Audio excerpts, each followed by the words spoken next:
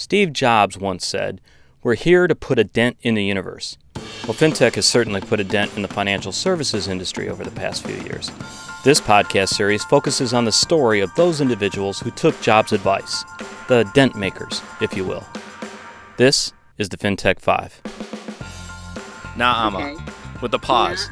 Na'ama. There you go. Exactly. See, I can do this. What does it mean? Do you know? It's a biblical name. It has the root of the word pleasant in it. Oh, okay. Well, that's pretty good. Yeah, my name's Samuel, which is a biblical name too. As I remind my wife all the time when I remind her what the meaning is. So last time we talked, because like I said, we have talked before, very late in the morning for you, which is actually, but you told me it's kind of funny. That is your best time to work because you have a young child. The young child's down. Yeah. It's true. And I'm a night person. I've always been a night owl. So it's my favorite time to work. You know, when kind of the day's done, my baby's asleep, I have taken care of all the daily tasks. And during the night is when I can get my alone time, thinking time, visioning time. I really enjoy that. Yeah, I like that. I am not a morning person, so I can somewhat relate. Although the older I get, the more that late night thing's not working for me. My definition of late night is about 8 o'clock. I hear you. I know what you're saying. So you're the co-founder and CEO of Sourcery Technology. I love the name of your company. Can you describe the company for the listeners that aren't familiar with it? Yeah, so Sourcery Technologies is a company based out of San Francisco, and our goal is to help small and medium business owners to streamline their daily operations. And one of the things that every business owner is dealing with on a regular basis is payments to suppliers and vendors. This is, part of our daily routine in running a business.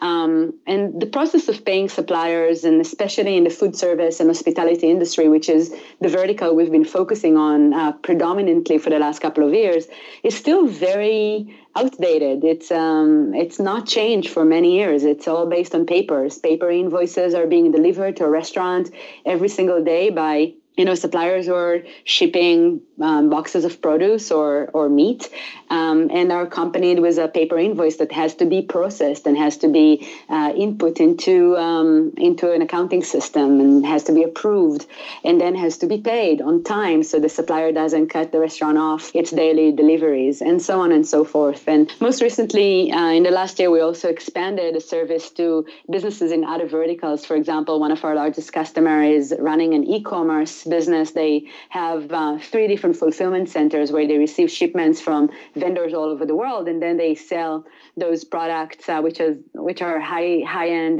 men accessories on the internet. And they too have the same problem. They have to deal with many different products coming with paper invoices, or in some cases PDF invoices that have to be processed, approved. The data has to be extracted, and payment has to be made. And so our goal is to really streamline this process on behalf of buyers with an online automated accounts payable platform, which processes paper and digital invoices, extracts the data, including line item data, which is extremely important when, as a business owner, you want to track the cost of what you're producing or what you're selling. We integrate with accounting systems so you don't have to manually do the data input, and we enable you to pay your bills online in a very flexible, transparent interface. And then on the vendor side, now that we've been running the system for a couple of years, we've been interacting with thousands of vendors all over the country that have been getting their payments through the Sourcery platform. And so in the last 6 months, we've released an accounts receivable component, or the accounts receivable aspect of the platform, which enables vendors to receive payments through Sourcery as well. And so now finally we're starting to accomplish the original vision of becoming a 2-sided platform where both buyers and vendors can interact, can issue invoices, receive payments, and manage their cost of goods information. It's kind of funny in the fintech and just the tech space itself. We talk about all these new business models that are coming out and all this vision for, I guess we'd call it blue ocean or greenfield, but that concept of brownfield or existing business models, which need a little kickstart. There's a lot of work that can be done there, and your company's doing that.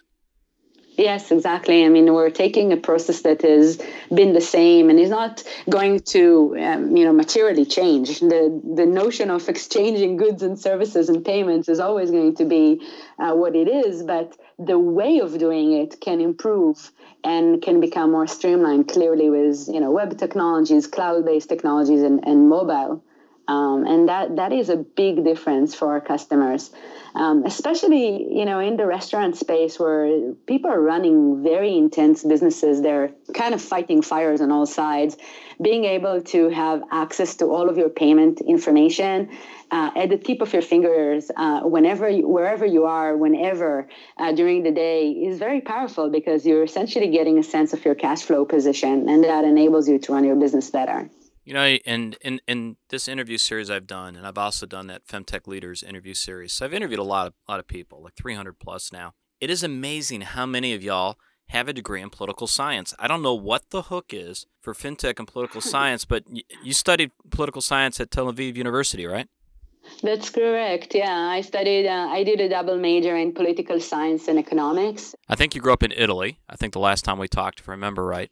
So Italy to Tel Aviv, and I believe you lived in a small community, a kibbutz, if I got the word right, for a while. Yeah, so I grew up in Israel. I was born in a small village in Israel, which is called Moshav in Hebrew, which basically had a communal way of living where the agriculture was shared among everyone that was living in the village. The cultural life was shared.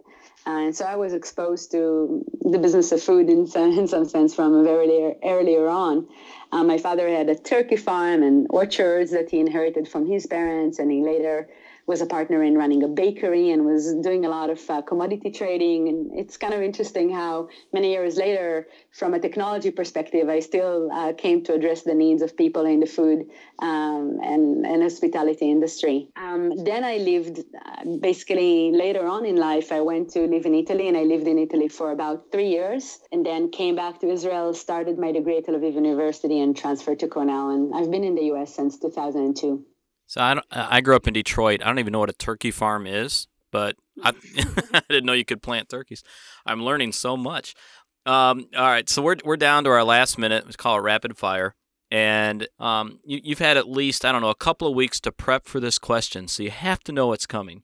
So here we go. You ready? Okay. Way back when in Stanford, you helped a professor write a thesis on. I'm going to read this again. Institutions in the Path to Modern Economy, Lessons from Medieval Trade. This is a long time ago, folks, 2006. But still, we talked about Venice a lot and the lessons in the digital era that came out of Venice. So I'm putting you on the spot. What would you say are the one or two key things or takeaways? Yeah, I mean, I would say that the key thing is collaborative agreements. And Venice was one of the original places where collaborative trade agreements develop and were basically issued and supported by a council of people. Even though there was one kind of a head of state, which was called the duce, it was like the duke. He really had more of a formal role, and the state was actually managed by a council of people, which contributed to its stability and to its ability to fulfill those contracts, which were made internally between different families, as well as externally between Venice and other maritime nations, both in Europe as well as in the Byzantine world. So, if anything, I would say figuring out a way to maintain collaboration and open collaboration is definitely something that we can learn from Venice. And I think one thing that we are getting with technologies is the ability to collaborate across multiple places with much more transparency and much more velocity than we've ever had before. You manage that very, very well. You can tell you've had some prep time. Where can we learn more about Sourcery and the work you're doing there? www.getsourcery.com. And it's GETSOURCERY.com. That's our website, and where you can find all the information about us and our products and our services. And if you want to learn more about Venice, we'll start a blog and you can learn. Yeah. Everyone can hit me up on my email, which is nama@getsourcery.com. I'd be happy to chat. You're the first person to give out their email address. You are incredibly brave. Thanks for taking the time.